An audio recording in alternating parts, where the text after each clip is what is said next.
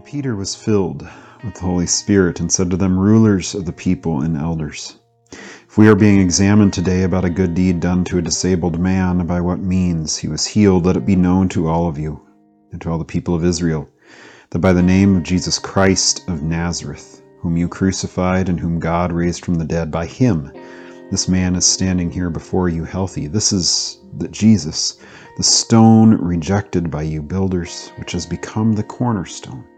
There is salvation in no one else, for there is no other name under heaven given to people by which we must be saved.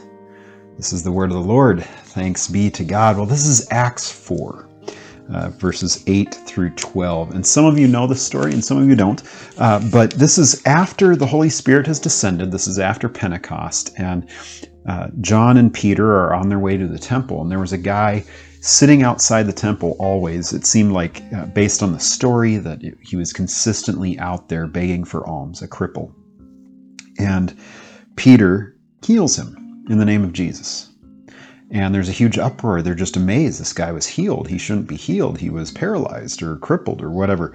And then Peter preaches to everyone in Solomon's colonnade, in the portico, in the covered areas around the edges of the temple, saying that it was this Jesus whom you crucified, whom you handed over, whom God raised from the dead, in whose name this man now walks among you. And then he goes on to explain why the Messiah must suffer and be raised, and that Jesus was this prophet that was raised up in the manner of Moses, that we were supposed to listen to him.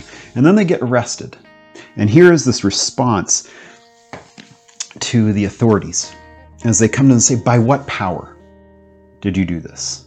Did you heal this man?" It was this issue. It was a big question for the religious leaders, and it should be, right?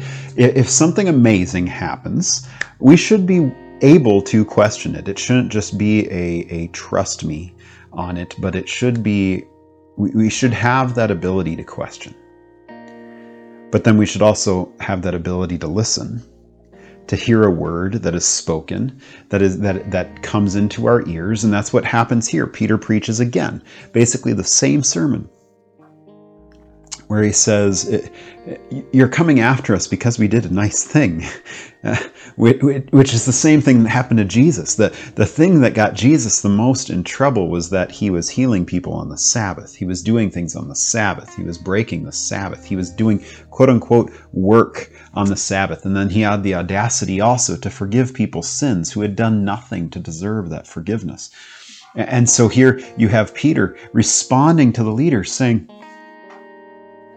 if we're in trouble, if we're being interrogated because we helped someone, that we healed someone, and you're wanting to know how we did it, well, I'll tell you. It was the name of Jesus. The name of Jesus that caused this redemption to come to this man. It was by the name of Jesus, who has the power over life and death, the one who has the power over illness and wholeness, that this man now stands healed before you. This Jesus whom you crucified, whom God raised from the dead, by him this man is standing before you and is healthy. This Jesus is the stone rejected by you builders, which has become the cornerstone, which has become the foundation, which has become the focal point of all the building around it that holds everything together. And then we get that most famous verse in this reading, at least in chapter 4, there's salvation in no one else, for there is no other name under heaven given to people by which we must be saved. Names are an issue for us because names for us 9 times out of 10 are just identifiers. They identify us as somebody else. They distinguish us from each other. But here the idea of the name is this name of such as stop in the name of the law, right? You would watch these movies, these old movies or these old radio dramas where the police would be chasing somebody and say, stop in the name of the law, as though the law should have some power. And so, or other things in which you would see people storm into rooms and say, we're here in the name of the king, or open up in the name of the king. Open up in the name of the queen. Open up in the name of the prince. That there's power given to them in the name of somebody else. That they're there in representation for the powers that be. And that is Peter and John here. And that is us as well. This name that is given to us in Christ that has power, right? We've been talking about this name this week because we're looking at the first petition of the Lord's Prayer. Let your name be hallowed. Let your name be holy among us. Hallowed be thy name as we pray. May it be holy. May it be set apart. May it be above us, that there is no other name anywhere else under heaven except for your name, Jesus, by which we must be saved. And I've always loved this word saved, and we've talked about it here before, I think. But that word means not only saved, it also means to be healed. Okay? And it also has this sense of wholeness. That someone was not whole, and now they are. That is the connotation of the word.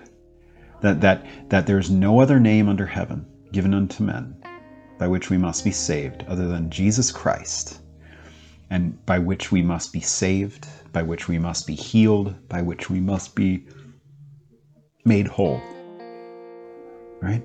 This idea that without it we are not whole. Without Christ we are broken. Without Christ we are shattered. But it's in him that we are made whole again. Our sin shatters us. Our idolatry shatters us. We see it all the time because we see it in broken relationships. We see it in broken families. We see it in people going in and out of prison.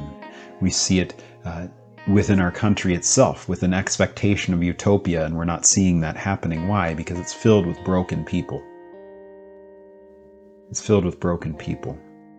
And we assume that if we have a low anthropology, meaning that we believe all men to be sinners, that somehow that's bad. But I would actually say that it's good. And it's good because it causes us to realize our need for this Christ, for this name which the knees of death, the knees of illness, the knees of brokenness, the knees of sin all bend before him. And so when Christ comes to you in his name, or when someone comes to preach to you the gospel of Jesus Christ, that you are freed of your sin, that your illness does not have you bound anymore, that even though in this life your mortality hits you right in the face, eventually one day that mortality will be gone and immortality will be in its place. That death no longer can scare us because it's not the end, because in Christ we are to be raised just as he was. And we trust that to be true. And that is where our faith comes in.